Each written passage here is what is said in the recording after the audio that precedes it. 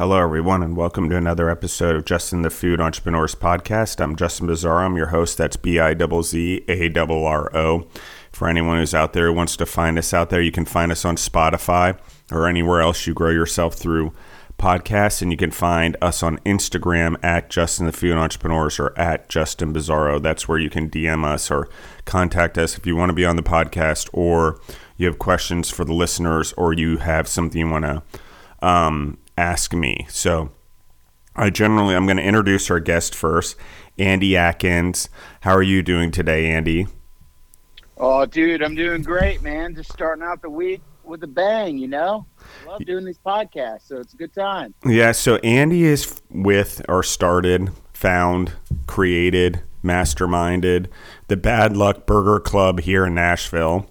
And so I'm going to let Andy tell a story, but I want to tee him up a little bit. I'm going to give a little commentary just on something, and just so it answers some questions also, and we'll talk about it on the podcast. But Andy, you can feel his energy. I already feel his energy. The minute I picked up the phone and heard Andy's voice, the energy, I felt it when I texted him. I can feel it in his Instagram. And I know that's hard for everyone to understand, but when you're a successful human and you do things the right way and you build successful businesses, whether it's over a year, over it's 24 years, like I did, it's you understand that energy, and those humans you communicate, and you just understand that human is trying to do good in the world and has good energy for the world. Okay. So that's what's number one. Number two is what's going to happen with the podcast is this. Okay.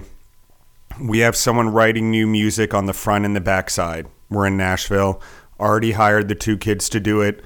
Young entrepreneurs. I'm going to give them a shot. That's what the podcast is about, right? Sorry, guys, I'm losing my voice a little bit here and there. And but then we stack in episodes, because when we stack in the episodes, because this is an entrepreneur podcast, I need to stack in the content. And I don't know how else to explain it to anyone, is I'm not going to advertise the Jordans that are on sale in the store unless I'm sure they're stocked to sell them, unless it's a pre-sale, unless I'm getting everyone hyped up for the Jordan. Jordan's a bad example because they sell out in a day and then they're sold on a secondary market, whatever else it is that's like that. So what you have to do is I have to stack in the content, and then we push it, because if I don't have enough content and people start listening to it and it gets back to the old content that's maybe even years old before we relaunch properly, then it's not going to keep the users, and the marketing and advertising money and time and effort would be wasted. So in any business, it's like that. You got to stack up the discipline. You got to stack up little wins here and there. You got to show consistency that you can do something, and you got to show that you have the discipline to get it done before you go saying to the world, like, this is what we have. That's me. Unless you have millions of dollars and you just want to throw them at marketing, but that's not who I am. I'm an entrepreneur, so I stack things in. I layer it in over time, because I believe that the greatest asset is not how much money I can make, how fast. It's how much can I learn that benefits me the best in the industry I'm in the business I'm in, and growing the people around me so we all benefit. And that's really, I don't know how to emphasize that enough, because it's an energy thing in business and in life, and wherever you work, whether it's corporate environment, there was some entrepreneur that had some energy that grew a company that you guys now work for. So that's what we're talking about. So that being said, let's talk to Andy. Andy, how are you doing today? Man, I'm doing fantastic. Thanks for having me on, man. I'm absolutely excited to have you on. Andy, tell us your story. Like, what's your background? Did you start in food? Like, where'd the entrepreneurial spirit come from? Has it always been there, or is it something you found later in life? Sure, dude. First, I'll be remiss if I don't mention that it's not all just me as the brainchild, like you mentioned before. I do have a partner. His name is Cody Driggers, one of my best buddies and partner in this business. Me and Cody both have a very similar background. Grew up in music, at an early age, like 13, 14 years old, started playing drums, started playing guitar.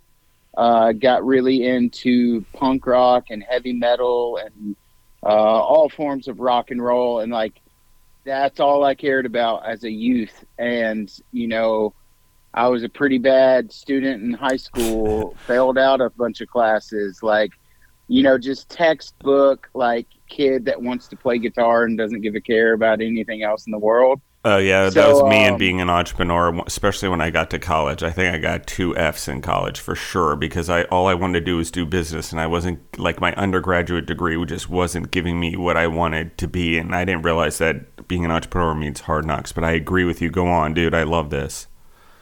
So yeah, you know, grew up in a small town, like an hour and a half outside of Nashville. It's called Paris, Tennessee, and started a few bands here and there, and moved to Nashville. And long story short, played music all the way up until I was about 30 years old. I was in a signed, you know, national touring act that ended up doing international stuff. I've been to like 19 countries in every state in the continental United States, and released like 4 full-length records on a record label, and I did that whole thing, and it was awesome. And my whole life that I have now, I'm 41 right now, everything that I have in my entire life came from that, and I mean it. Like, every bit of knowledge that I have about how to be an entrepreneur and how to run a business, every relationship that I have, the wife that I'm married to,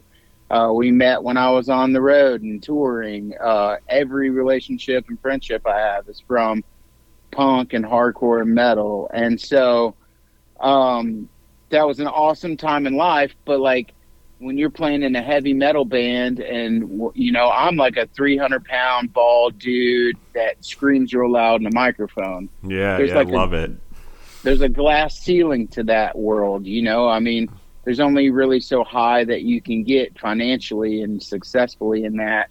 Absolutely. And it wasn't really about that, but once you like get in your 30s, you're like, oh man, like, I want to get married. Some of the guys in the band wanted to have kids. Like, you need to kind of grow up. So without having any skill or education or anything like that, I kind of just fell into working random jobs, you know, for probably close to a decade after the band was over, but kind of eventually fell back into the music industry on the back end of it, like in production. So not on stage, but building stages. So I for a good while was touring with bands as a stage carpenter, setting up stages, and then worked for a company here based out of Nashville that would send out gear and guys out on the road. So, you know, think about any big arena tour you've ever seen. You know, there's companies like mine that send out guys and gear so that there are actual stages that they can stand on and play music on. So I did that, and like, Cody's story is very similar in mine, that he, like, you know, toured the world and played music and was in a signed rock band. And so we just knew each other from that world and kind of, you know, rubbed shoulders at different festivals and events and venues and shit like that for years. And not like super close friends at the time, but just always kind of knew each other and liked each other. So getting to the Burger Club in 2020, when everything in the world shut down, my life came to a halt because the music industry, that's like 2020 is like the first year, the first event ever that hit the music industry that drastic. Like, there's pretty much always been live music no matter what, and then all of a sudden it's done because you can't gather anywhere, and our entire company and industry came to a halt. And long story short, I had a chance to like stay in that job but really struggle for a while, or to step out and try to figure out what the next step in my life was going to be. And I was already pretty unhappy in doing what I was doing. I was making the most money I've ever made in my life in spring of 2020, but I wasn't happy because you go back to being in a band. A band is just a small business with your best friends. You're getting to play Absolutely. art, play music, and be an artist, but it's running a small business. And once you do that for a decade or so, and then you spend a decade working for other people again, you start missing that fire of being able to build your own thing and do your own thing and be your own boss and not have to really answer to anybody. At this point in my life, I'm married, so I do have my better half to answer to, but as long as she's happy and I'm happy, we're happy together. So 20 stops everything, and trying to figure out how to make ends meet around the house. Really, I'd started. I work on motorcycles a lot, like in my spare time for fun. So I started working on other people's bikes and building decks and fences and just anything. Because I'm kind of one of those dudes that you watch a few YouTube videos and you can figure out how to do something, and then you can go to do that. Yeah, thing. me too. And I will do any of those things if it means I don't have to work for the man. So I will do anything. I will figure out anything. I will scratch my way through anything in life if I don't have to do anything. So I love this. Keep going.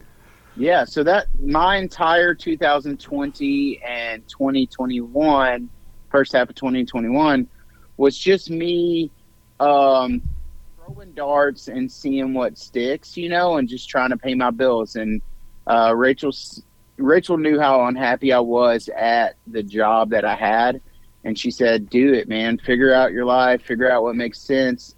As long as we can pay our bills, I support you." And so while I was scratching at the surface to try to figure out what that next thing was going to be, I bought a griddle, like a flat top consumer griddle at home, and started making cheeseburgers for fun and other stuff too, but my story in the cheeseburger thing is I went over to a couple of my friends' house, two of the dudes that were in my band. They were making smash burgers one night at their place. We always loved In-N-Out Burger and Shake Shack and stuff like that when we used to tour. So, and there wasn't really anybody in Nashville doing that at the time. And so they were trying to make smash burgers one night at Blake's house. And I was like, these are cool, but I think I can do it better, And so I went home and I ordered a flat top griddle and started making cheeseburgers at home. And this is where Cody comes back into my life as two guys that always knew each other through the years playing music. He starts sending me messages on Instagram saying, "Yo, dude, I got a griddle too. And I've been making all these different burgers and it's so fun." And, this is at the time when nobody can hang out with each other because everybody's staying in place and wearing masks and stuff. And so Cody and I start talking all the time about cheeseburgers, and I actually got COVID, and right about the same time, Cody's wife, Caddy, got COVID. And we go through our healing and whatever, quarantine time and stuff. And then we start deciding our two couples could start hanging out together safely and be around each other. And so we just started hanging out and making cheeseburgers all the time. And I had already been on this path of trying to pay the bills any way possible. So I'd actually already started talking to a guy and made some branding for myself and was going to do a little cheeseburger pop-up and try to see if I could, sell a couple hundred cheeseburgers, over the course of a couple months or something. I didn't know how successful that would be. I just thought it'd be a fun little side hustle to try to make some money at. And Cody loved the idea and was like, "Dude, I would love to be a part of doing something like that. I've always dreamed of having a little burger spot."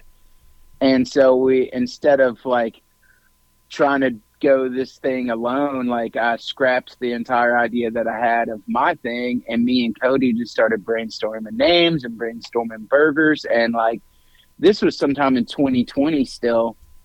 And then by spring of 2021, we had developed what we think is the best cheeseburger, which is very similar to the cheeseburger we started out with, but we had to go in a lot of circles to do a lot of R&D and, be sure that the burger that we're going to come out of the gates with is the one. So we came up with a name, and we came up with a burger, and we actually set up a tent and a couple griddles in Cody's front yard. That's incredible. That's incredible. This was sometime still, like, might have been March or April of 2021, and people are still, like, pretty, like, scared of being around each other. So what we did was, like, set up, like, time blocks. We basically sent out private invites to all of our friends. We prepped 80 cheeseburgers, and we sent out a bunch of invites to our closest friends and gave them time blocks saying, hey, you can come for this 10 minutes, you got to leave. You come for this 10 minutes, you got to leave. Like, so that way people could still, like, feel safe about all the stuff going on with COVID. And we basically just had a party in his front yard and gave away 80 cheeseburgers. We had started an Instagram account, and that, we were like, hey, these burgers are free. Here's a Venmo if you want to tip us, but it's not necessary. But if you like what we're doing, post a picture of it and put it on the internet. I see. Because I was like, how did you get so much following so quickly? How did you? Because like in today's age, you almost need to create a funnel where people are sharing content and it's spiraling. But I see how you did it now so quickly. Go on. I love this. Yeah. So and like I get that this is like a funny thought or funny statement, but like Cody and I come from the music industry. Absolutely. Music kids are cool. Like everybody's all tattooed up and like they dress cool, and everybody wants to be a part of what those cool kids are doing, right? So if you give away 80 cheeseburgers to 80 of the coolest kids in town, and they all post a picture about it and put it on the internet, and this thing doesn't exist yet, nobody knows where they can find it, and they're like, holy shit, I gotta find that thing. That looks sick. So, like, before we'd ever even had a public service, like, we had already had, like, over 500 or 600 followers before we even, like, went out into public. And so then on May 1st of 2021, we finally went and did a tent pop-up at our friends on a barbershop on the west side of town in Green Hills called 4010 Barber Studio. It's just kind of like a high-end, simple class cuts, and they let us come set up our tent over there. And before that had even happened, other people started reaching out to us saying, hey, can you come set up here too? So with our first weekend, we did 2 or 3 services, our very first weekend, because people had already heard about us.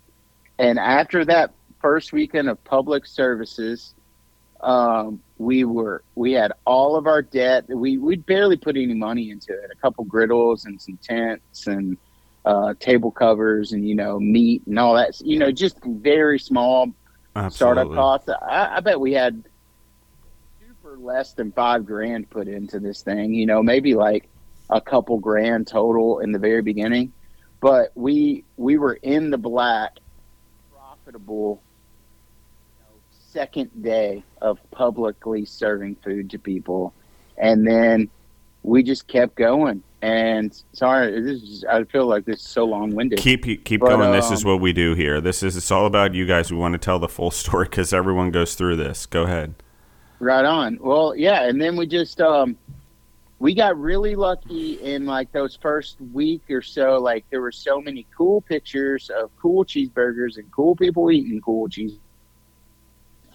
For our first like calendar year, pretty much, I didn't have to ask anybody if we could come sell cheeseburgers.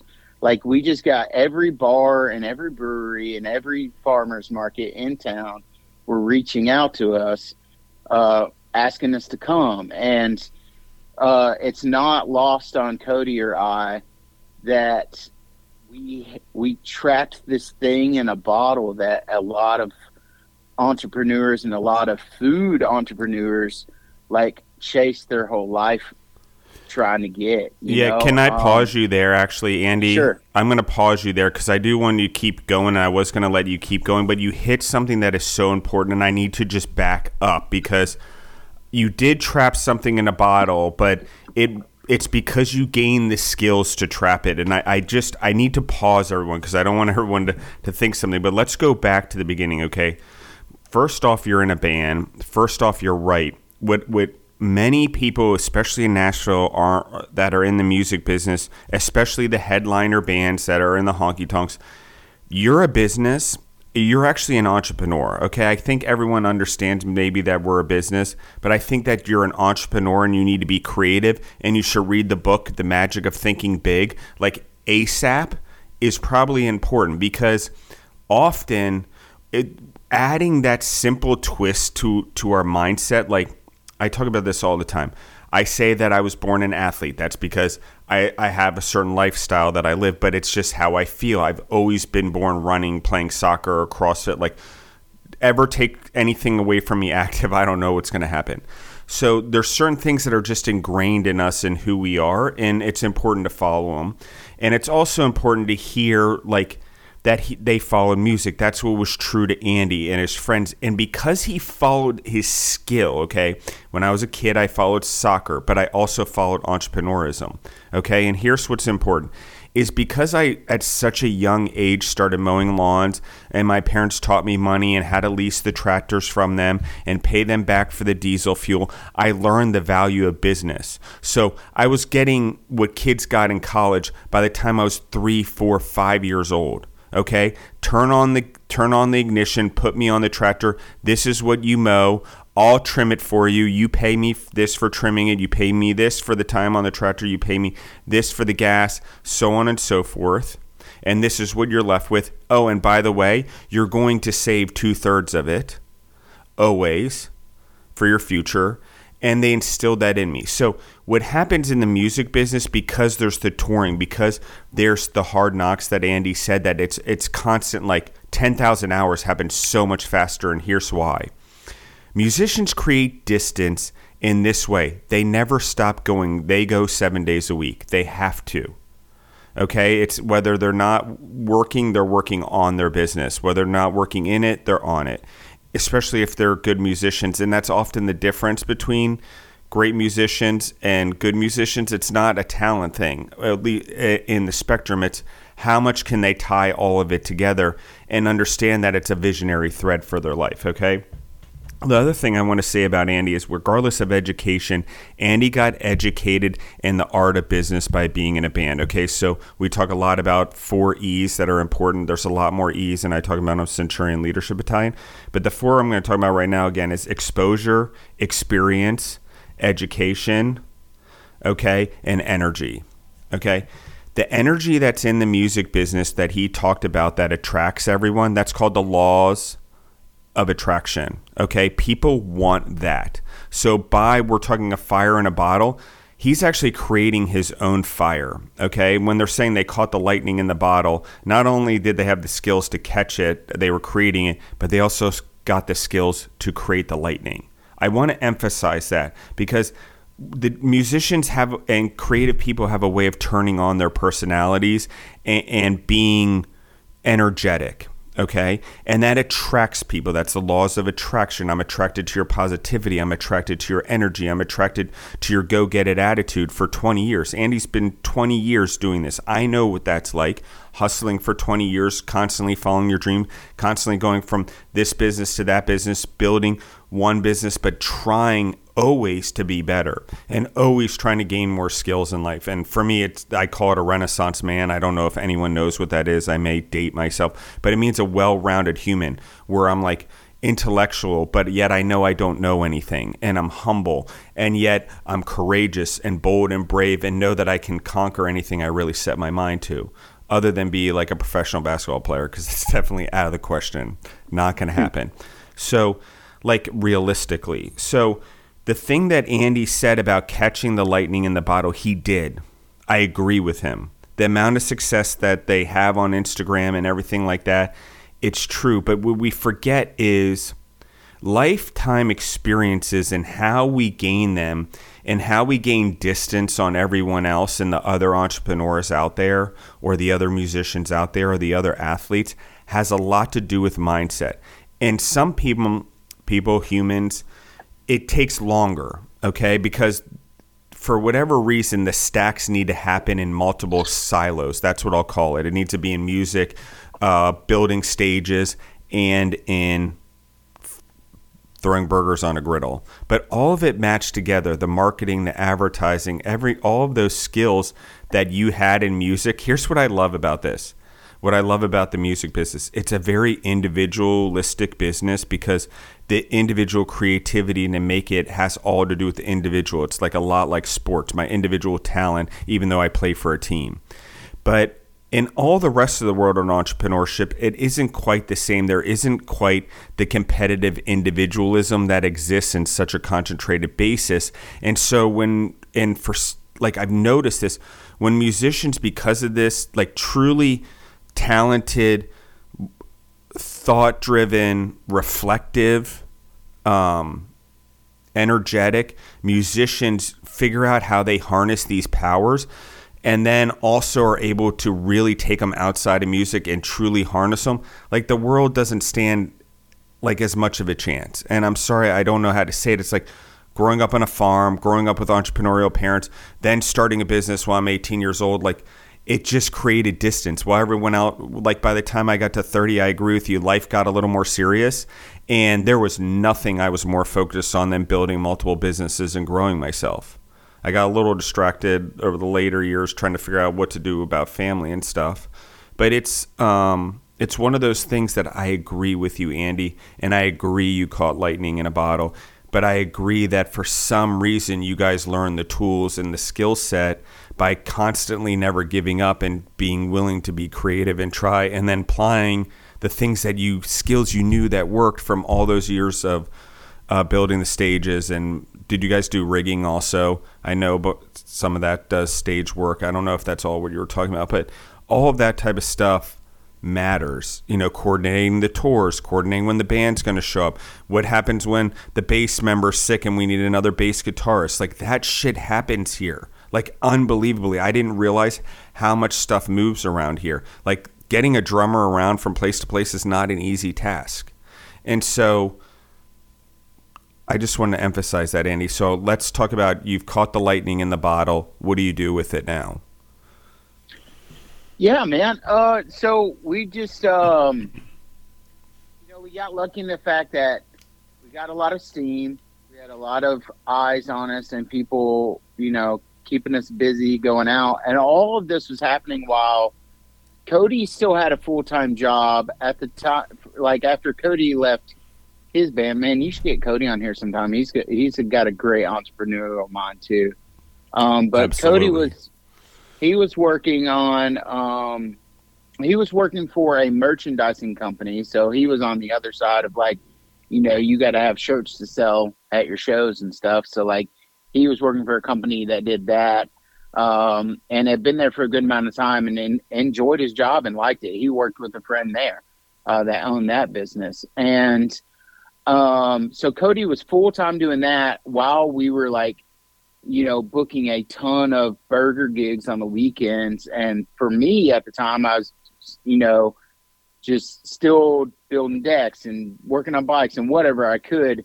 And I could tell that, like, out of all the things that I had going on at the time, that this burger thing was the thing that was going to have legs to stand on.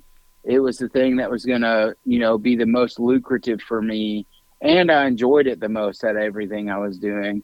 So, like, I kept checking in with Cody being like, yo, man, like, are you cool that I'm, like, booking us with so many gigs when you have a full-time gig? And, like, what's your feelings on this as a next step of being, like, a full-time part of your life? And he was like, man, I'm ready. Like, let's see what we can do with this. And, he's got his own life and his own story of, finances and what he needs to make to make it make sense for him to leave his job. But we basically had decided that if we could, because in the very beginning, we weren't taking very much money personally from this. All of the money was going into a bank account to, like, build up the business and keep buying stuff that we needed, and new tents and new griddles and new this. And, like, there's an even longer story about how, like, the tent thing, setting up underneath a tent with a couple griddles in a parking lot, that is not okay. Like the health department is not okay with that. Yeah, that is very true. And during COVID, they were just kind of like letting everything slide because everybody's just trying to figure out how to pay their bills. And they had way more shit to deal with than people making cheeseburgers on the sidewalk. But like once things started getting back to normal in 21, 22, like they're going to start coming for you, you know? And so we realized that like the only next step in being able to like continue doing this is to, you know, get into a food truck or get into a brick and mortar. And we got zero money and zero knowledge of how to get into a brick and mortar at that moment in our life. Yeah. So like, anyway, like Cody was like, dude, let's chase this. And I'm like, okay, I'm going to keep putting in a lot of work in the background while you're still doing your job. And when we can get, where I was going in the beginning was we weren't taking any money so we could build this business. And we had a pretty good amount of money in a bank account that was just growing and growing and growing from all of our services. And we were barely taking any financials from it for ourselves. Excellent. And once we decided that we could buy a food truck, outfit the food truck, get it wrapped, like all the things that we need to make the next step, and get to a spot where we believe that we can replace. We heard this knowledge from Nathan Gifford, who owns Gifford's Bacon Shop. That's a great dude you should have on your show. He's awesome. We've learned so much from so many people in Nashville in the food industry. That's a whole nother tangent where we didn't know anything about food. And I've sat down and had so many really great conversations with people that did this before us that gave us so much knowledge. And it's crazy that people are just willing to share information with you, and it's not competitive. And, you know, there are some competitive people out there, but there are people that really want to see all of you guys, everybody succeed. And so Nathan Gifford, who owns Gifford's Bacon, said something that clicked with Cody and I that said, hey, figure out how to replace your paycheck. Whatever you're making right now, figure out how to make enough money doing what you want to do to cover that, and then you can leave your job. Yeah. And that's what we did. We find, you know, like I'm probably, like, full disclosure, making a little less money than what I used to make, but like we got to where it pretty much made sense, where like Cody could leave his job and feel comfortable and still afford his lifestyle, and I could give up all of that other stuff I was doing, like you know, building bikes and fences and stuff like that. Absolutely. And just focus on this thing. So February 2022, this February, Cody left his job. And we were doing like a kitchen takeover actually at the time. Like there was a local bar here in town called Lakeside Lounge that let us work through their kitchen all last winter because it was too cold to be in the tent, you know. And we moved into our food truck in April of this year, and we've just been full-time Bergen ever since, and learning a lot, you know. Like we had to learn so much stuff about like all the permitting, and you know, you start this thing with just this funny idea of selling cheeseburgers to your friends, and when you start like selling so many burgers every week, you're like, oh, I guess we should get a business license. I guess we should get a business bank account. I guess we should go to the health department and figure out how to legally do this. And then you're like, oh, you also have to have permits from the water department. You have to have permits from the fire department. And like, there's all this stuff that you don't know any of this stuff exists unless you've grown up in it or gotten schooled in it or whatever. And like, there are people that have been working in the, you know, hospitality and food and in kitchens their entire life that know this stuff like the back of their hand. And Cody and I are, one, building a business like on the business side of things, financials and growing and scale and stuff like that. But then you're also having to learn a new trade, which is like, you know, what temperatures you're allowed to keep food outside of the refrigerator for so long before it's bad. And like, you're just learning so much stuff. It's like a crash course. And yeah, it's like drinking water through a fire hose being in the food business sometimes, I swear, because every type of food has a different temperature and different item, and it's a lot to keep track of for sure. Yeah. But it's been fantastic, man. Like, I'm a type of dude that really likes to try to broaden my knowledge and learn new things. Like, I barely listen to music anymore. I'm listening to podcasts and watching YouTube videos daily about how to learn new things, whatever that thing is. Yeah. And so this has been awesome to just learn a new trial by fire, learn a new thing as we're doing it. And it's crazy how little we knew the very first time we were in public selling cheeseburgers to people, and how much more we know now. And we're still learning daily, like now we're at a spot where we're like really trying to figure out growth, like trajectory for our business makes a lot of sense to be in a brick and mortar shop at some point. It makes a lot of sense for us to have employees underneath our belts now. But we've been holding our finances so close to try to be really smart and not like burn through a lot of money so we can make smart financial decisions. And now we're getting to the point where like, okay, we are having conversations about actually bringing on employees, because this entire time it's just been Cody and I, and every once in a while we'll farm out some work to people like, hey, please come work this shift with us because it's going to be crazy. But we haven't had any actual like full or part-time employees yet. But that's something that, because the one thing that a lot of people have been telling us for a long time, and we haven't taken it too serious until now, is like, if we're in the truck and we're standing over the griddle and we're staring at the patties as we're smashing them, you can't see the entire business if you're standing right there doing the work for the business. Yeah, ever. And like all we're caring, I don't want to say all we care about, because there's a whole nother side to like, there's a very existential joy about physically making a delicious cheeseburger and watching someone eat it, and seeing the smile on their face and knowing that you're nourishing their soul and their body and their happy times with their friends and stuff.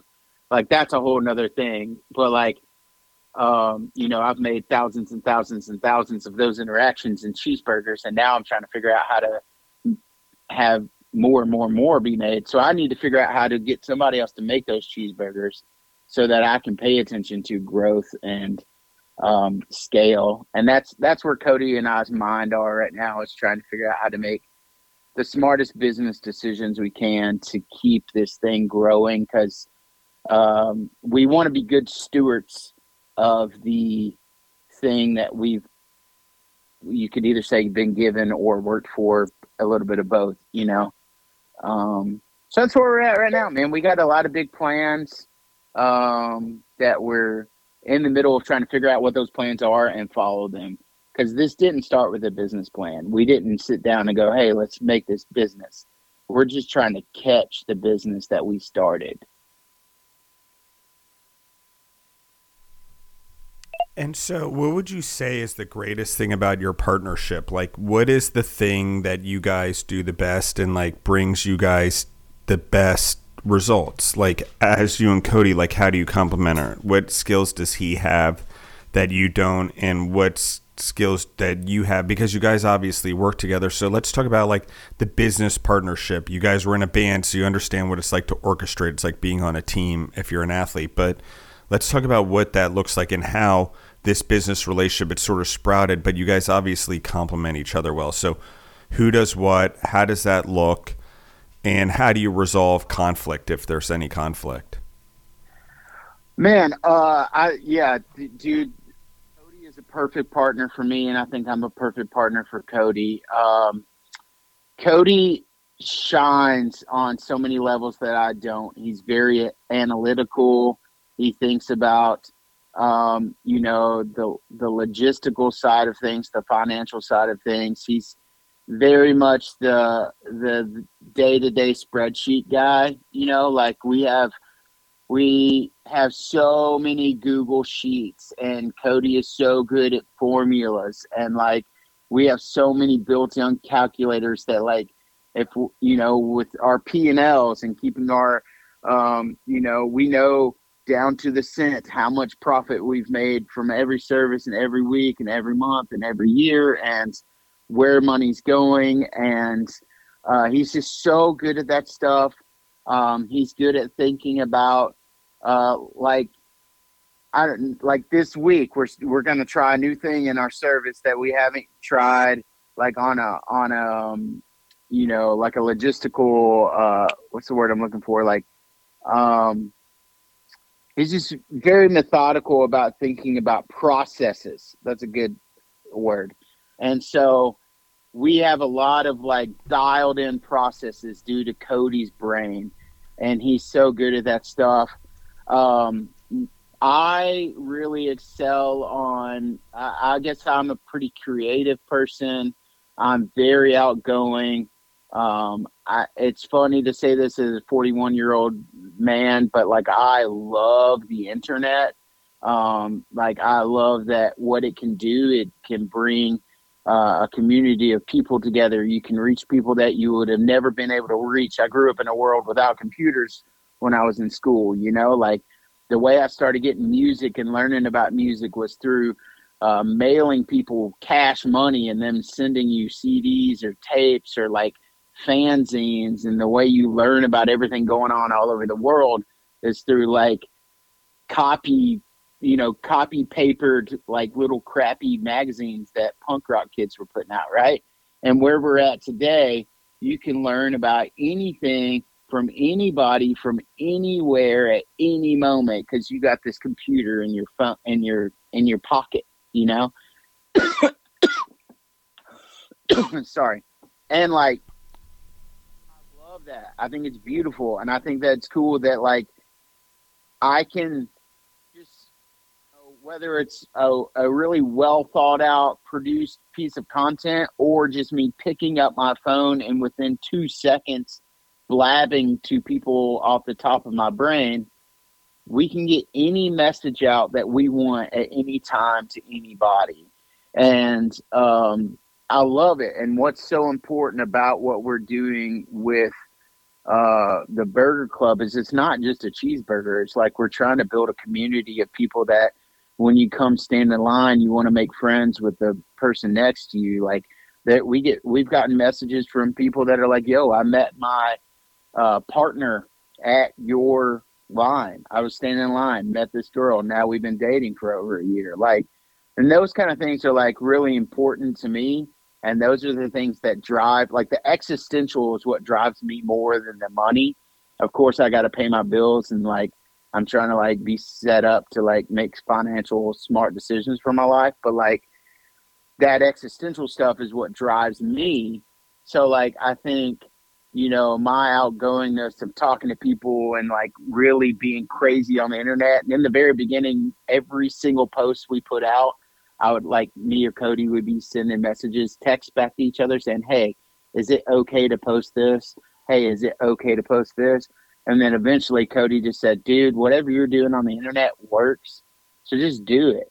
And so like, and I feel the same way about like him thinking about processes and thinking about the financials and stuff. And, like neither one of us are going out and making crazy financial decisions without the other. But like, we just both have like our strong points, and Cody is very, driven on the business side of things and makes really smart decisions. And I kind of get to just be crazy and goofy on the marketing. And I'm also like, Cody always,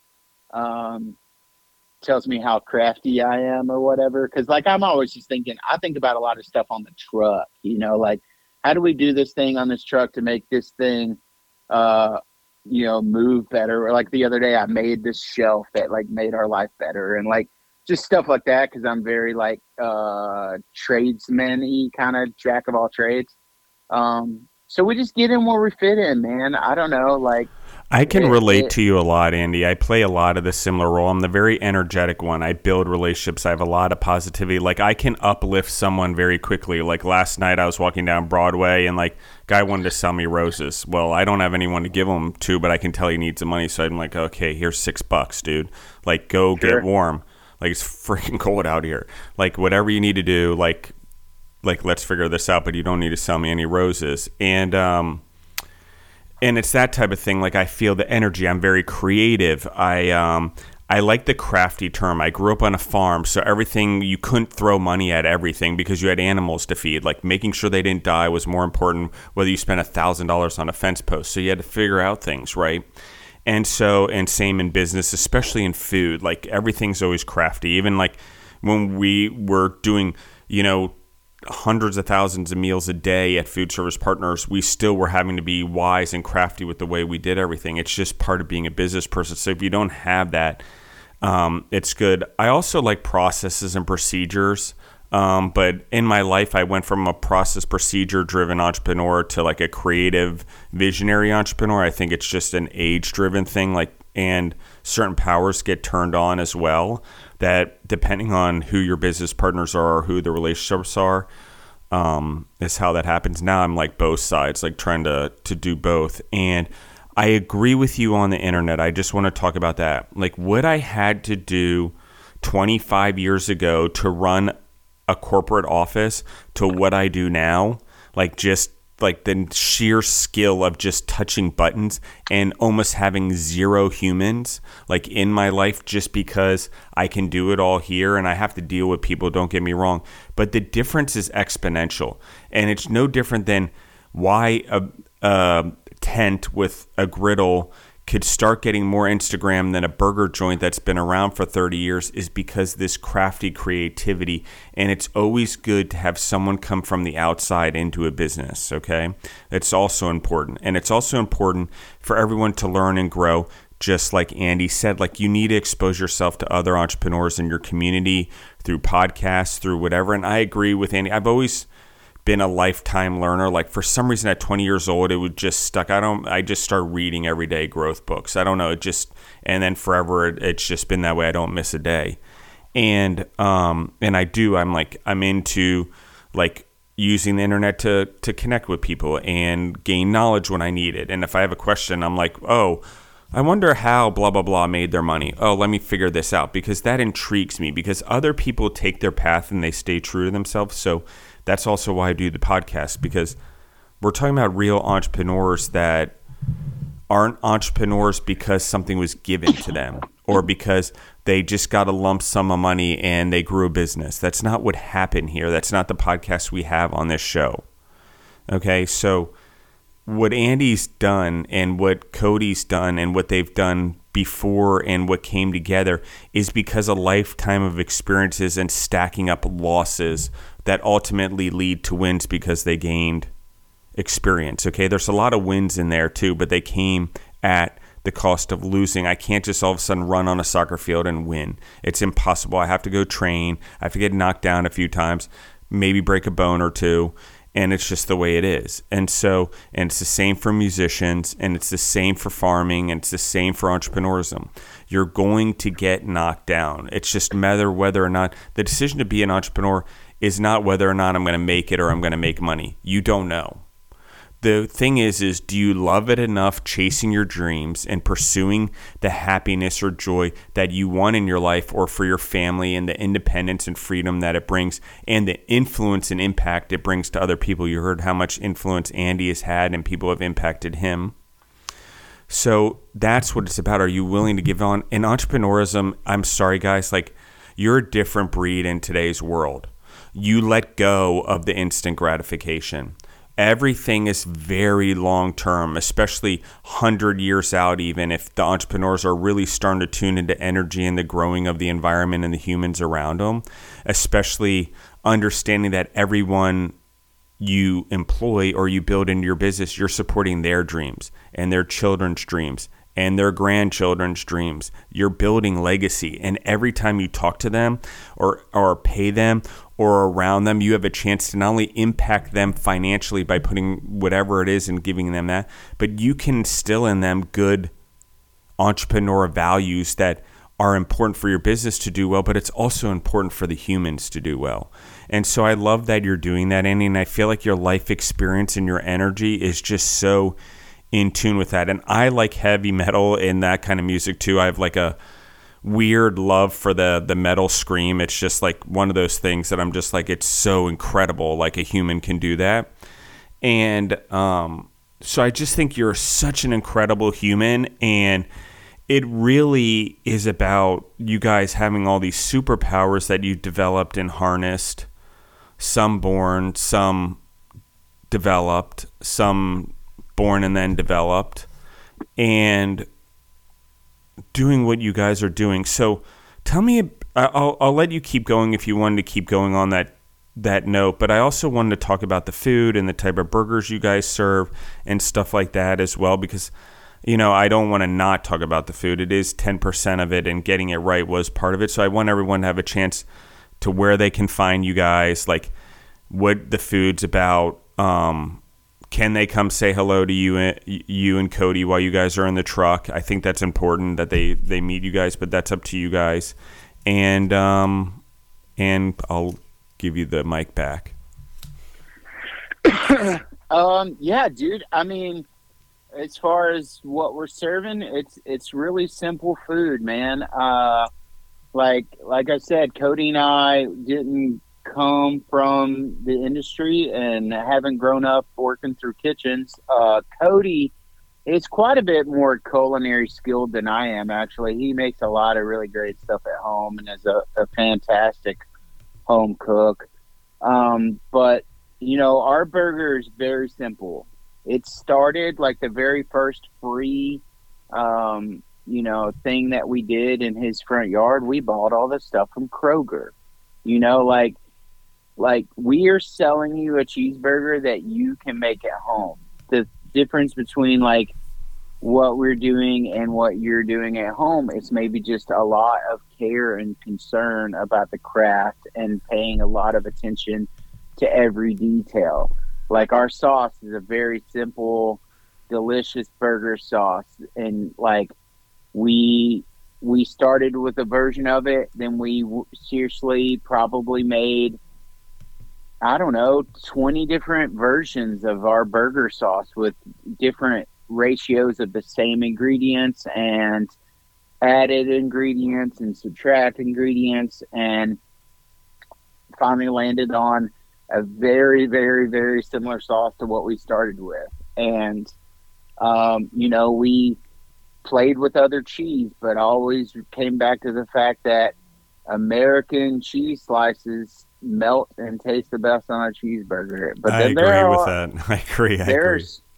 And then there are so many different brands of American cheese. Yeah. And, we started with Kraft because that's what you can get at the store and it's the best. But then like once you get into, mass producing cheeseburgers and you can't get Kraft at a cheaper wholesale price than you can get other cheeses, we went through 10 different brands of American cheese to try to find what we think is the best, mirror image to a Kraft single, and we do the same thing with the buns. And like, so everything that we serve you, like what we're known for, like our signature standout burger, you're always going to get this burger. And I'd say most services, we only just have this one cheeseburger on the menu.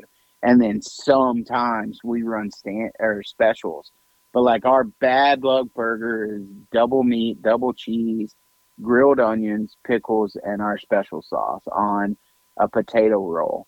And all of that is very, very simple, but we spent so much time, even on our seasoning that we season the meat with. It's like seasoning that you got in your kitchen cabinet, but we like dialed in what we think the ratios need to be and stuff like that. And it's all just like, it literally is just me and Cody making the cheeseburger that we want to eat.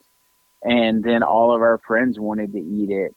And like, if you just make a simple thing that tastes really good, has all the right textures, and then, care about it, care about the product that you're serving and care about the person that's buying the product.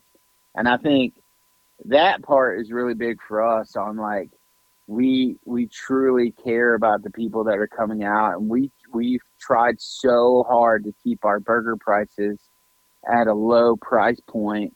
You gotta have your margins, gotta make sense. And like we're riding the line of our margins not making sense a lot of times. And that, that's the thing that as we scale and we grow that we're going to have to turn loose of a little bit. But like, we serve a lot in like East Nashville, and there's a lot of cool trendy kids that eat in East Nashville, but there's also people that have been living in East Nashville for 20, 30, 40 years that are on lower level income. And I don't want to have to charge them $13 for a cheeseburger in their neighborhood. I 100% agree with that. Anyway, go on. I just wanted to say I agree with you. I think that it becomes to a point where it starts getting outrageous for the consumer. Yeah. But go on. And so, I want the man and woman and family that's been living in this neighborhood for forever to be able to afford our food. And I want the college kid to be able to afford our food. And I want the cool new hot chef in town to come eat our cheeseburger and go, man, that's a great cheeseburger. You guys are selling it at a really low price point. Like, we're trying to make everybody happy as well as make our wives happy and pay our bills, and there's a fine line that you got to ride with all of that. But, and at some point after this podcast, our burger won't be $8. One day it's going to be $9. That's how the industry works, and inflation and the world. And I hate that, but like, it's just a part of it. But we have always tried to, like, when we started, our burger was $7. Because when we first started, our margins made sense at $7. And then we were upside down on the margin and like really like, basically losing money. And so we had to go to $8. And so like, but for us, we only want to raise those prices when it makes sense for the consumer as well. So like, what other value are you going to get if you've been paying $8 for this burger for so long, and then we eventually have to move up to a higher price point?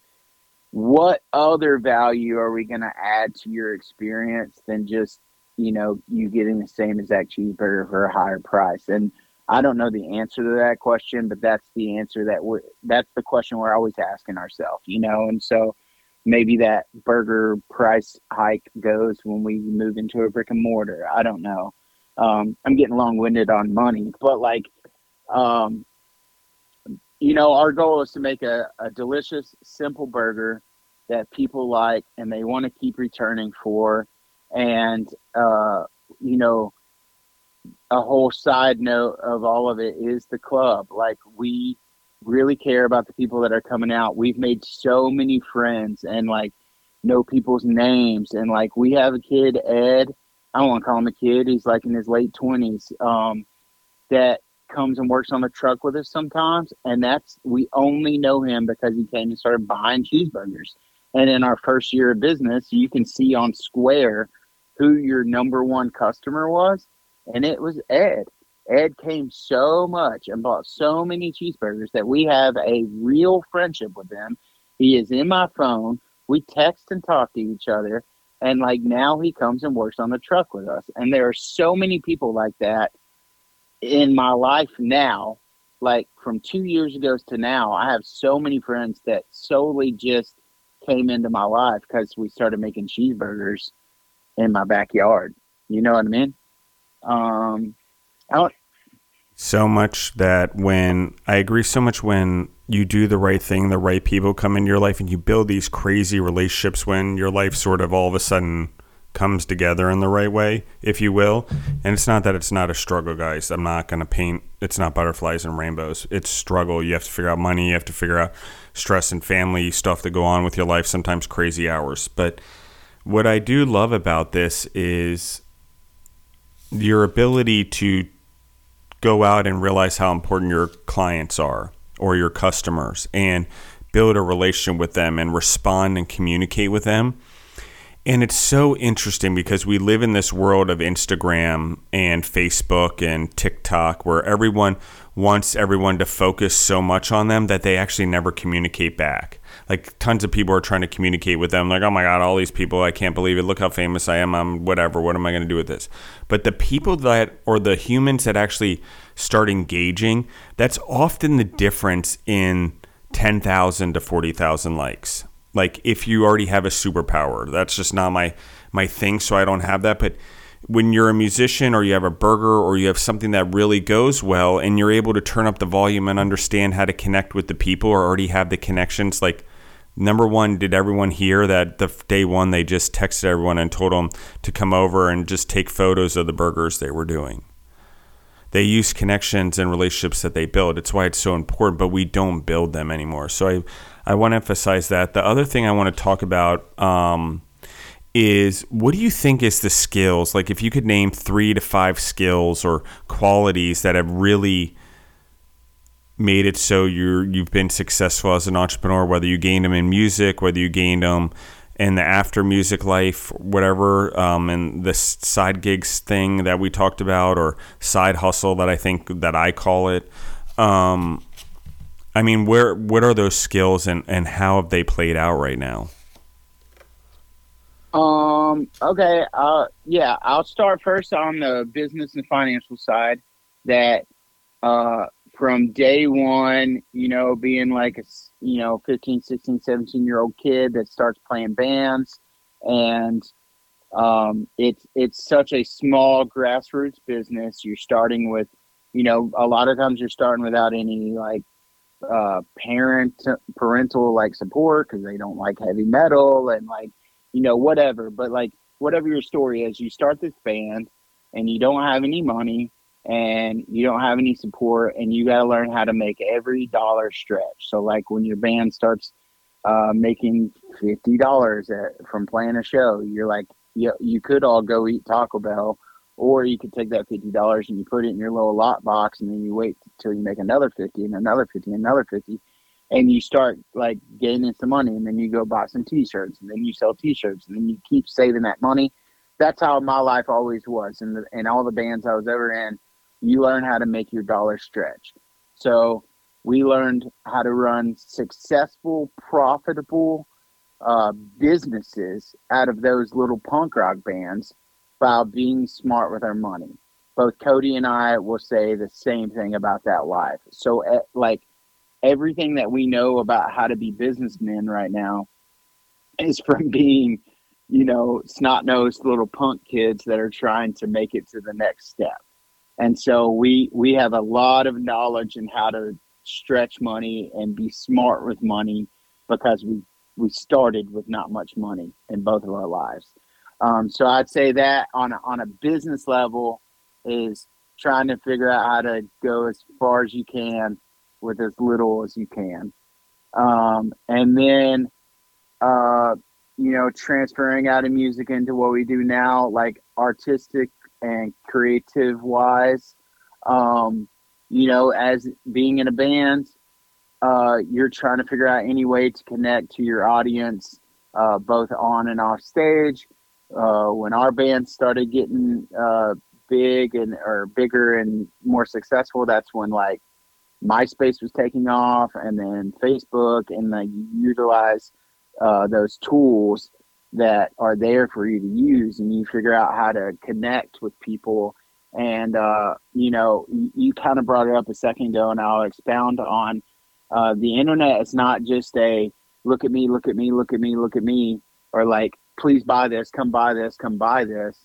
You got to use that as a way to actually grow real connection, personal connection with people, whether through a business or through your personal accounts.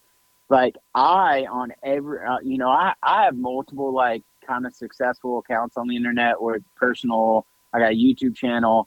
I got the Bad Luck Burger Club profile, like all these different things that have garnered a little bit of success and have some following. And it's not because I'm only just saying, hey, look at me, buy my t-shirt or whatever. It's me talking to every single person that reaches out to me with questions, or just like, hey, I like your, you look cool, or I like your burger, or I like this shirt. Like everybody is looking for connection and a response. And at one point, there might be a time in my life where there's just too much to handle to be able to reply back to everybody. But I hope that never happens, because what's the point? For me, the point is connection. So I reply to every single comment, every single message. Even if it's like they send a heart eyes emoji, I send back a thumbs up emoji, like just to let that person know they're seen. And then we have so many people. I do the same thing. Text, Instagram, Facebook. I am literally, I try to communicate back with every single person, even if it's just a thumbs up or like, awesome, keep kicking butt every day, like something that I give something back, because like I just feel like it's wrong. For me, it's a take thing. Like I feel like I'm taking something and not giving something back because these people are giving love or have questions, or even if it's not in a great way, sometimes I try to at least address it because I'm like, let's be real about this. Let's talk about it. So, and that's up to them whether they accept it or not. And it's really cool that you do that, because I don't think there's enough of that in the world. I almost wonder if it's a generational thing, but I don't know yet. Because I've met some pretty young entrepreneurs recently that are really good at communicating. I'm so impressed. But again, go on, Andy. I just wanted to say that I think it's so important that you say that. Well, the thing to think about too is like we have this, and this is probably an older generational gap, is like we think of real life and then internet. There's real life and then there's the internet. Dude, the internet is fucking real life. It's like, it's just an extension of Absolutely. Our everyday life. Yep. And so like if me and you are standing in a parking lot or a room together and you say something to me and I don't reply to you, what's that going to make you feel like? It's going to make you feel like less than. I love it. I agree with you 100%. The internet is just an extension of that real life conversation. I owe you a response. And at some point, it's just like when you're texting somebody, eventually conversation's got to trail off somehow. But like, it's just, that's the way I treat the internet. And I'm not attributing growth to me, but like, that's what I care about, is making sure every single person feels seen and heard. And so I spend a lot of time on the internet talking to people, and anybody that's listening right now, like, yes, you got to pay your bills at the end of the day. That's why we're all doing this.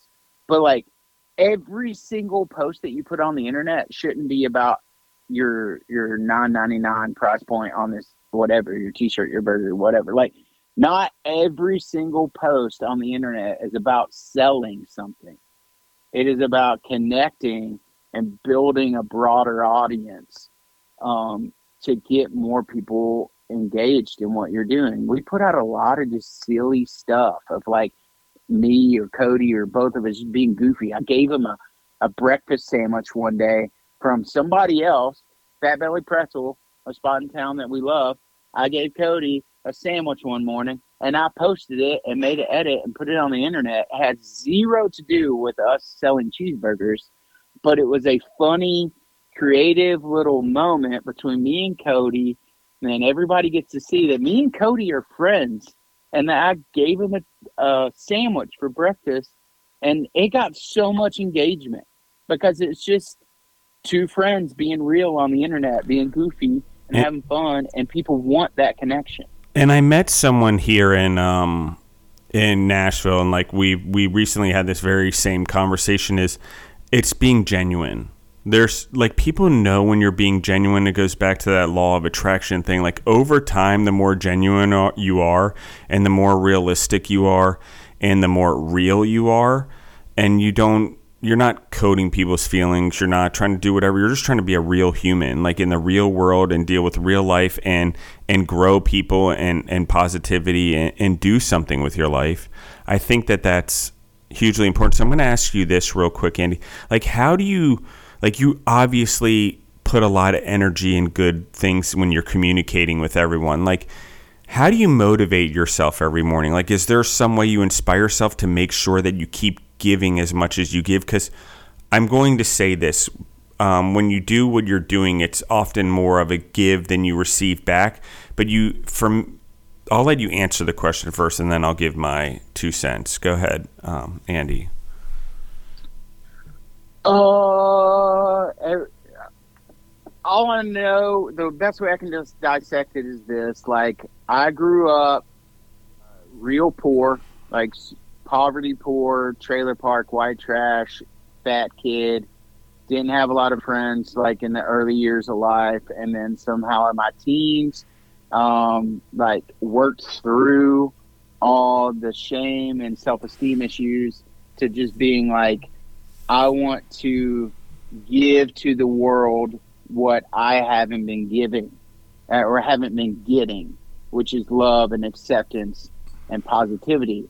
And Me, so, like, we're the same a lot in that way. Go ahead. I love this. God, go so ahead. like, somehow in my teenage years, I was like, okay, I'm going to love everybody. I'm going to accept everybody, and I'm going to try to bring people joy daily.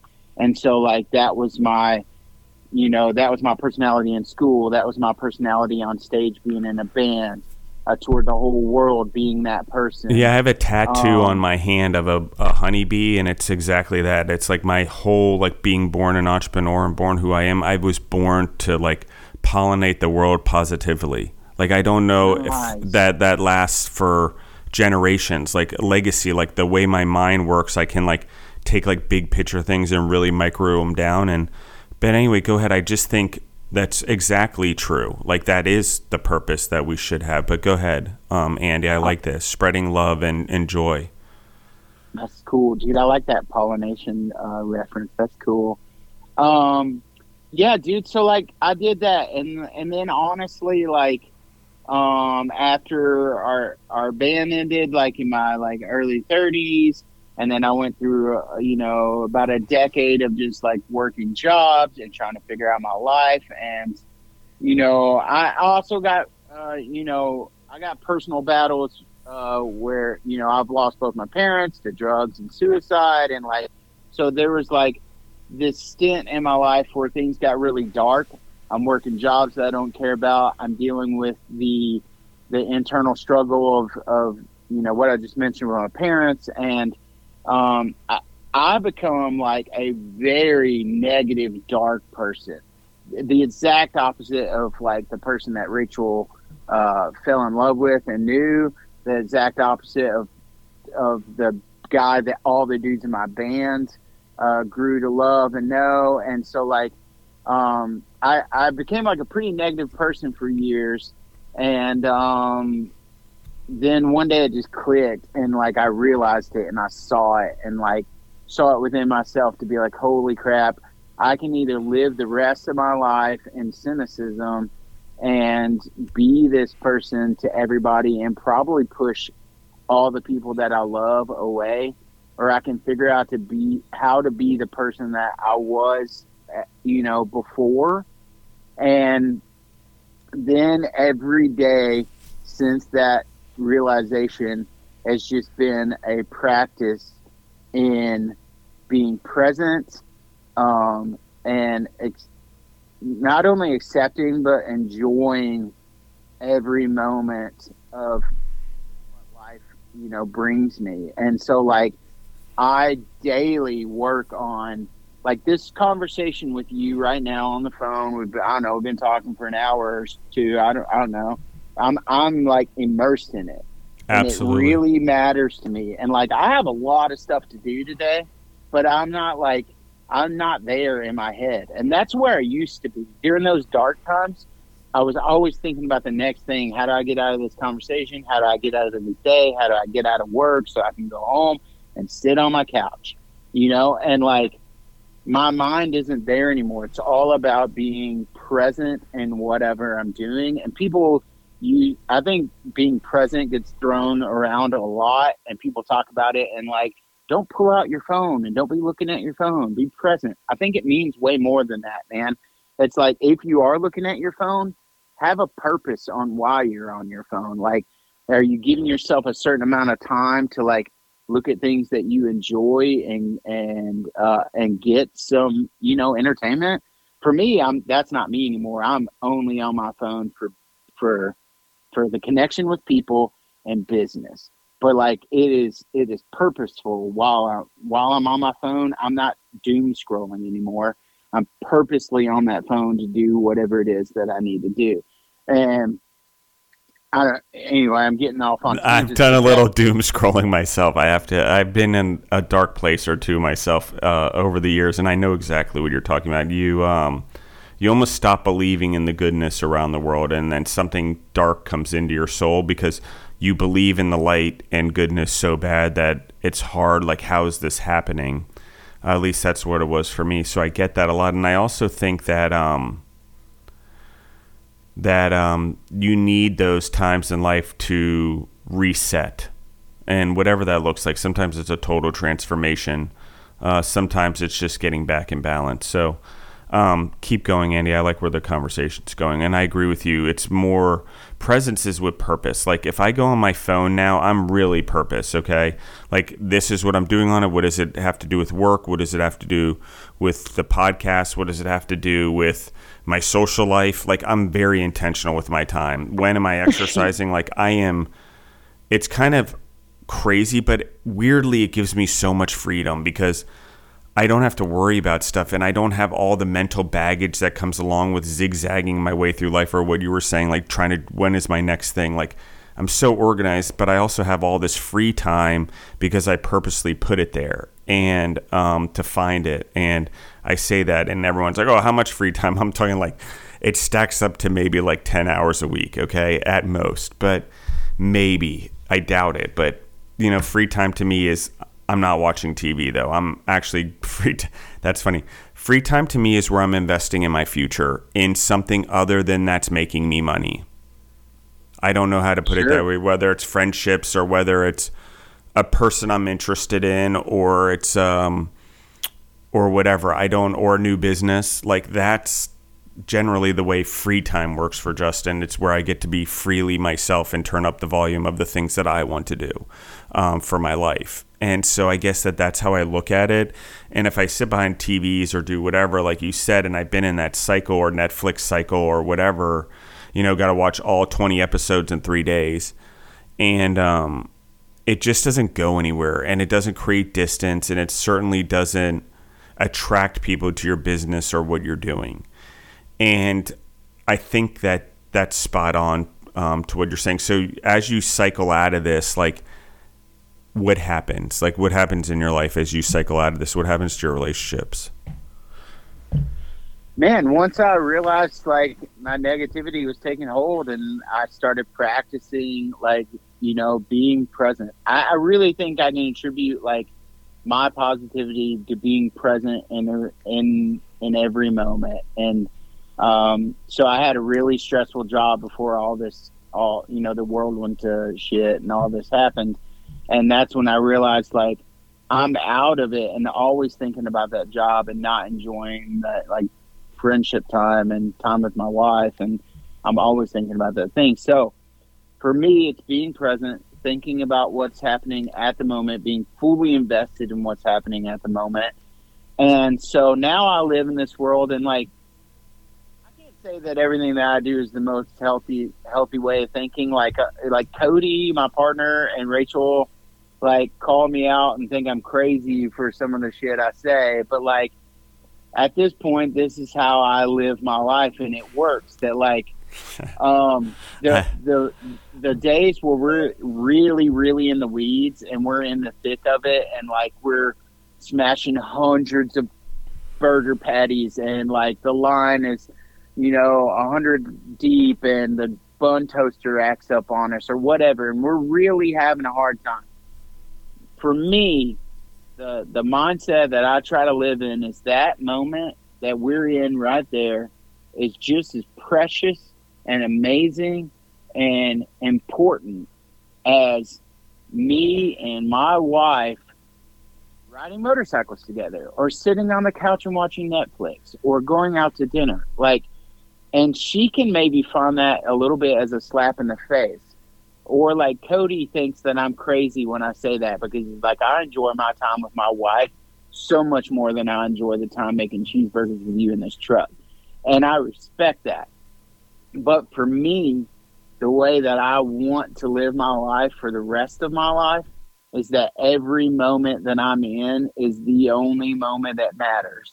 because we're going to fucking die, dude. We're going to be gone. Absolutely. Like, I'm fat. I'm 300 pounds. I got high blood pressure, and that's a whole nother podcast we can talk about that I'm working on. But with that being said, I checked out sooner than you because you're an active soccer-loving, basketball-loving sports guy. Yeah. So if that's the case, and that there's a, no matter what, we're all even.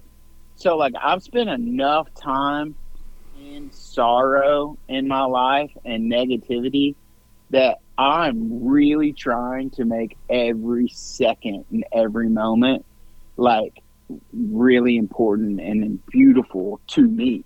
And hopefully that gives me the attitude and the outward, momentum to give that same exact moment to you or to whoever I'm talking to or around at the time, and so that circles all the way back to you asked earlier, like, can people from your podcast come and talk to us at the truck? Heck yeah, man. I mean, like, if we be self-aware, if we got a line of 100 plus people, I might only be able to be like, yo, what's up? Yo, what's up? But like, heck yeah, man. If we're chill and I'm not dying over a griddle, I'm down to make experiences with people and talk to people. And like, at the very least, send me a message on Instagram. We'll go get a coffee or something. But that's, I don't know if that answers your questions, but that's my outlook on life, is I'm trying to figure out how to be positive in every moment so that I can be positive for others. But I will say also that I understand that this mindset can be a little unhealthy, and it's a thing that I have to work on, because I was this person once in life and I fell from it. Oh gosh, my phone is talking to me. Sorry. I was this person in life once before, and I gave way too much of myself and kind of lost a little bit of me and had to find myself again. Yeah, I've been there. But like, also in that, like, my band, you have to be like, your followers and your fans see you as a certain thing, and then you have to be that thing for them all the time, and they see you out in public, and you have to put on that appearance of being that person they want you to be. The thing that I'm trying to do this time around is be me fully, so like, what that means is, like, I have a pretty hard time with, like, my mouth and not cussing. And like, but that was from years of trying to be like a positive role model and not say the F word on stage, Yeah. And so now, I'm right there with you. So like, I am me to a fault. That Exactly. like, if I am having a bad day, I'm gonna try to let you know I'm having a bad day instead of lying about it, but let you know that, like, it's something that I'm working through and that we can talk, the following day, and it's probably going to be tight, I 100% agree with that all the way. And the other thing that I really agree with is that being me now thing. I spent multiple decades like trying to be this person that everyone wanted me to be for the company or for the family or for the relationships I was in. And at the end, there was such a darkness that happened, like, to me and to my soul. And I lost myself completely. And one of the reasons is I gave so much of myself away that I lost a lot of myself. Okay, I lost a lot of what I wanted. I lost a lot of what I wanted for my dreams. I lost what my financial goals were. I lost what I wanted my life to look like. And it's hard. And I really want entrepreneurs to talk, like, this is something, because 25 years down the road, I'm talking about this, is if you don't balance this out, it's really bad for your business. And if you have business partners that they aren't balancing it out, like, this weird Napoleonic thing happens where they go from wanting to help everyone to wanting to be a dictator and tell everyone what to do. And I don't know why it happens, but it stems around this thing that we're talking about. So while I'm not a therapist or a psychologist, I grow humans, and I've been around enough humans to know that we as humans, a lot of humans actually get into this stage and never get out. Okay, it becomes their life stage, and whether they still go to work, they become functioning. I don't even know what call it, melodramatics. I don't know what else the word would be. It's probably not the right word. Someone will correct me. But it's like we're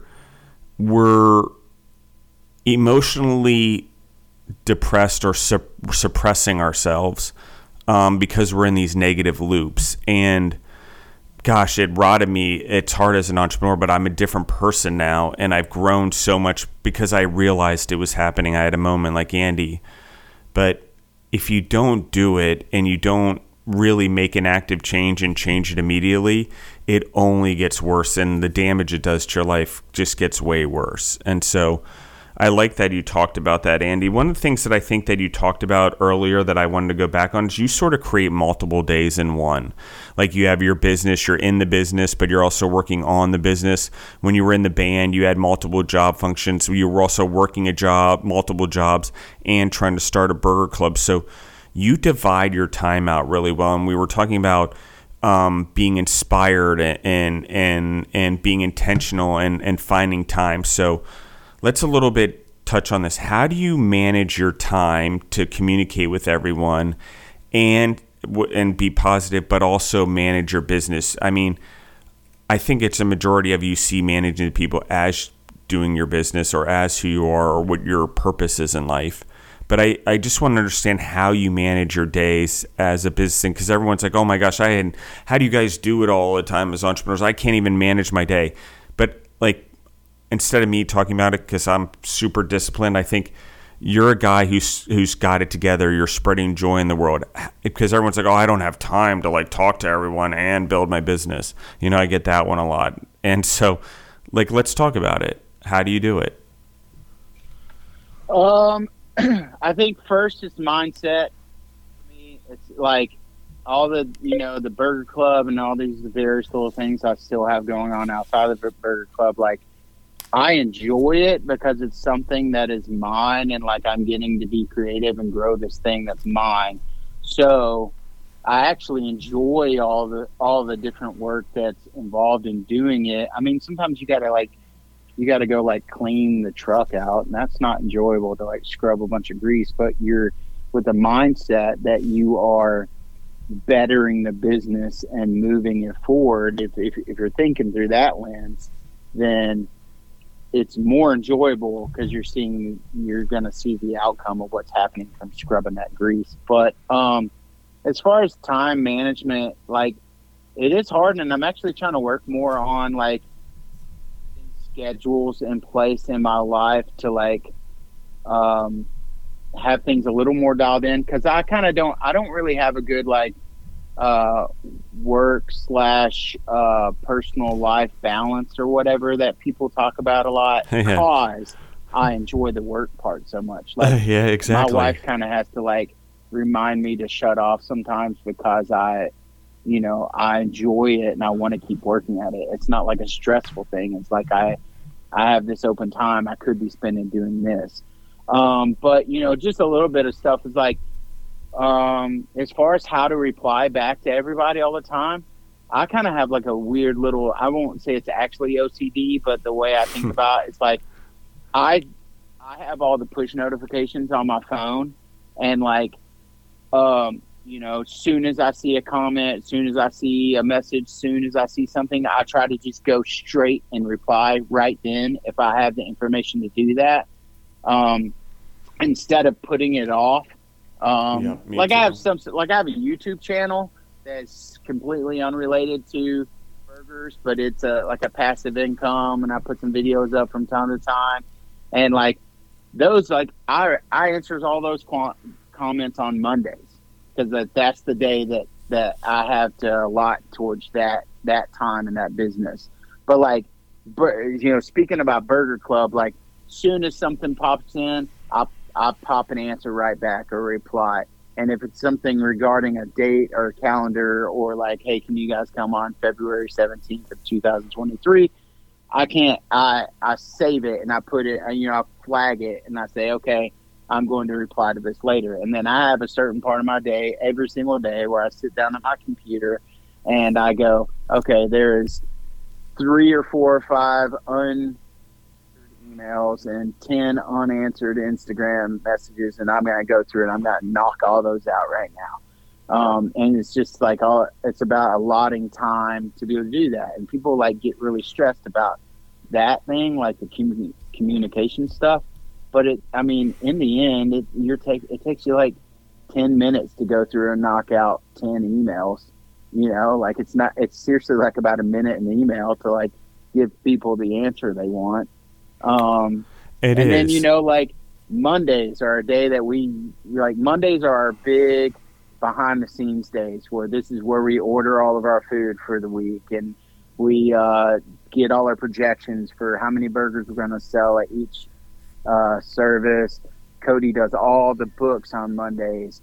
We do our payouts on Monday. We pay all our bills on Monday.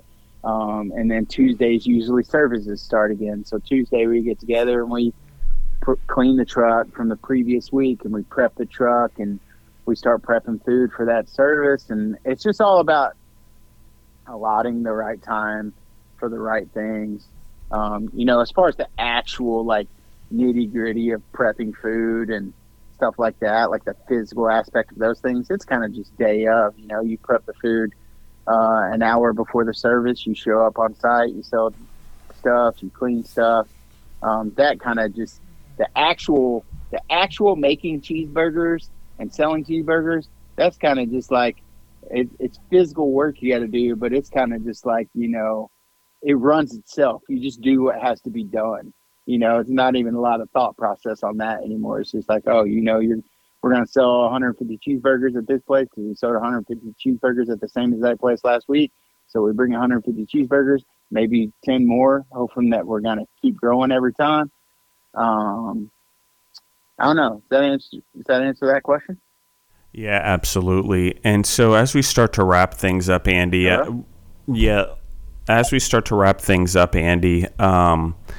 like, what is it like? I'm going to give you the mic. If you could go back, to your previous self, or if you could go share anything with any entrepreneurs or musicians that are starting off in the world and just struggling or in the negative cycle loop that you were in. And I'm going to give you as much time as you want because we still have some time left. But I really think that you have a strong message. And I think if you could just tell everyone, like, what would you do? Like, what have you learned? And give hope. Really, I think that that's really the most important thing in positivity for a better future. If you could go back and tell yourself something, what would it be? Oh, that's heavy. There's a lot, man. I guess, a lot of different ways to look about life and about how you afford financially to live your life. There are a lot of really desirable jobs in the world that have to be done. Not every single person is going to be an entrepreneur and work for themselves. It just can't be that.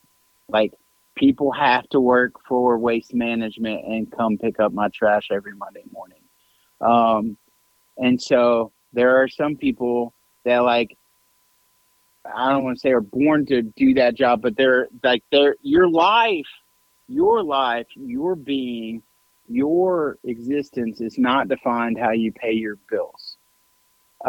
So if you can be happy working whatever job, whether that's a data analyst, a coder, or a guy that cleans the toilets at the Bridgestone Arena, like, as long as you're happy in your day-to-day life with your family or your video games or your dog or whatever the life is that you want to live, hopefully you're just making enough money to afford the life that you care to live.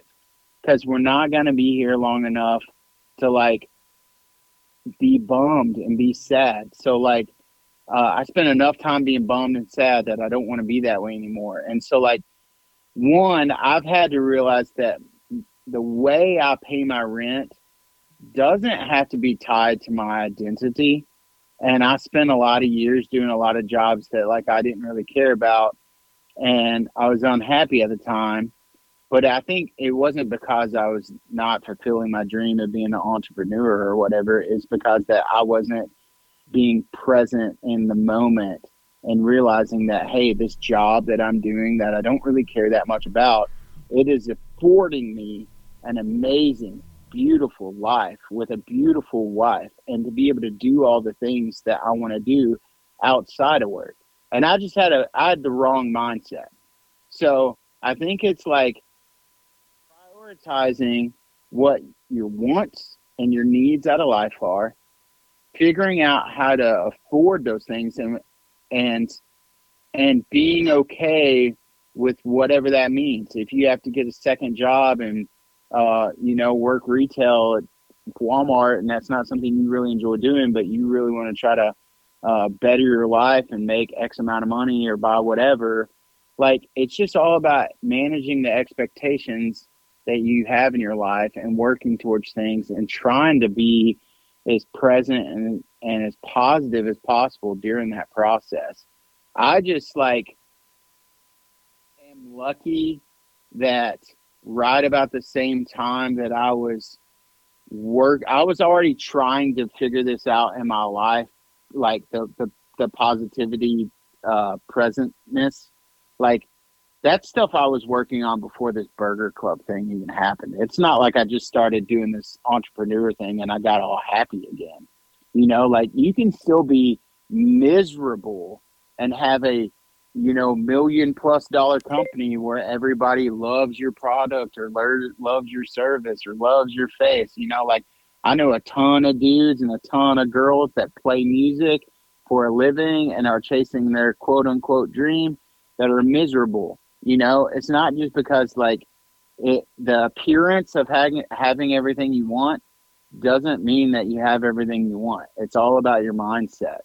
And so that's easier said than done for a lot of people. There are people that are living in crazy amounts of debt and crazy amounts of sickness. And I understand that I'm privileged in the fact that like I grew up with nothing in addiction and drugs and alcohol and like some really heavy stuff, but also like I worked hard to get to where like, I'm right now I'm sitting in the closet of my bedroom because it's the most soundproof spot in the house, of a house that I own with my wife. It's a modest house, but I'm a homeowner. And I came from growing up in the trailer park with like drug addict parents and stuff. Like I have built a life for me, and like I think a lot of people have a lot of adversity, but you can build what you want and at the very least, build what you need out of life, and try to live in some realm of positivity while you're doing it. Because if you're just negative and bummed and struggling and not paying attention to the beautiful parts of your life forever, then it was all for nothing, because one day we're going to be dead. So like try to find the beauty in whatever your situation is. And one more thing, like this whole thing is about entrepreneurs and growing entrepreneurs and people learning about how to build that part of their lives. Not everyone is cut out for it. Like my wife loves her job. She works a job for a great company. I just went to their Christmas party. I've been to hundreds of their parties now. Like they love working there. They have a great culture, corporate culture. She loves it. Me and her started a little side hustle business for like a product that she was making for a minute. And it was very successful. In like a month, we were turning some crazy profit. And she didn't like it because she didn't want to be working nonstop on the weekends and chasing this hustle. She likes the environment of the job she has. So some people might get into entrepreneurship, try it out, try to learn some things and better themselves, and then realize like, yo, I love the stability of working for a company and having health insurance and whatever, those things that those kind of jobs can provide. So don't feel like a failure if you go out and try to do some stuff and then realize it's just truly not who I'm cut out to be. Some people have that in them and some people don't. And at this point in my life, I have it in me, and I'm really hoping to never work for another person ever again and to stay happy forever. That's what I got to say. Yeah, we're on the same boat there. I mean, I'm sure I'll have clients and customers who work for them, but from signing the front of my own check is like a big deal to me for sure. Wow, Andy, you're an incredible human. So what I'm going to do is I'm going to reach back out to you for sure. I'm going to try to get you and Cody back on a show, at least Cody, and to do a part 2, because I'd love to hear everything from his side of the story. And, even if you guys want to do it together, we could do something maybe in the new year, because I think there's so much more here to tell. And I think as you reflect on this episode, you're going to realize there's things you wanted to talk about and say as well, because I think you have a great message and I want to help you share it in any way that I can. So that's up to you, but I do offer it out there. And since you have a business partner and he wasn't able to get on, I'd like to talk to things from his side of the story also, just because there's so much dynamics to being a food entrepreneur. Food is a major part. You got to have good food. That's where it starts. But it's really only 10% because there's so many other moving pieces in marketing and advertising and now reels and social media and whatever else, and making connections and positive energy and having processes like we talked about, that I want to just make sure that the audience gets a full perspective. So where can they find you on social media, Andy, and where can they find your burgers? We got a website, badluckburger.club. Our Instagram is badluckburgerclub. We have Twitter, we have TikTok, Facebook, but, we're mostly active on Instagram and our website.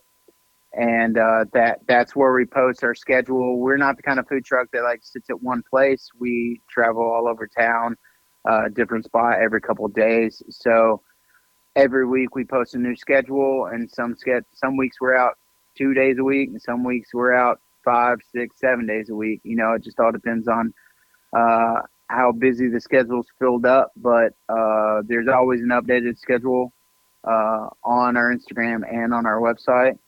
And if you're, I know you have some syndication all over the country and all over the world.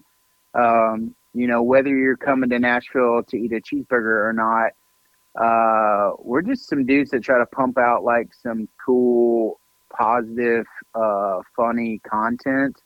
Our goal is that even the vegans in town or the vegans around the world still want to follow us and connect with us, because we're good dudes having a good time.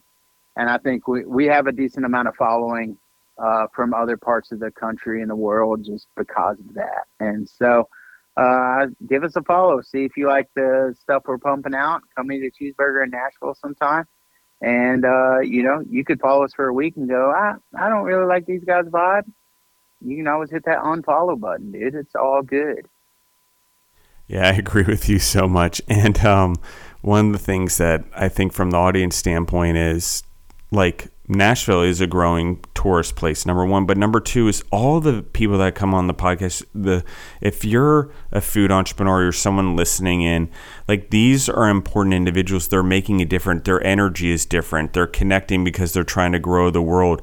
And when you go meet these entrepreneurs, I guarantee you that you will feel a different energy from other entrepreneurs that you meet.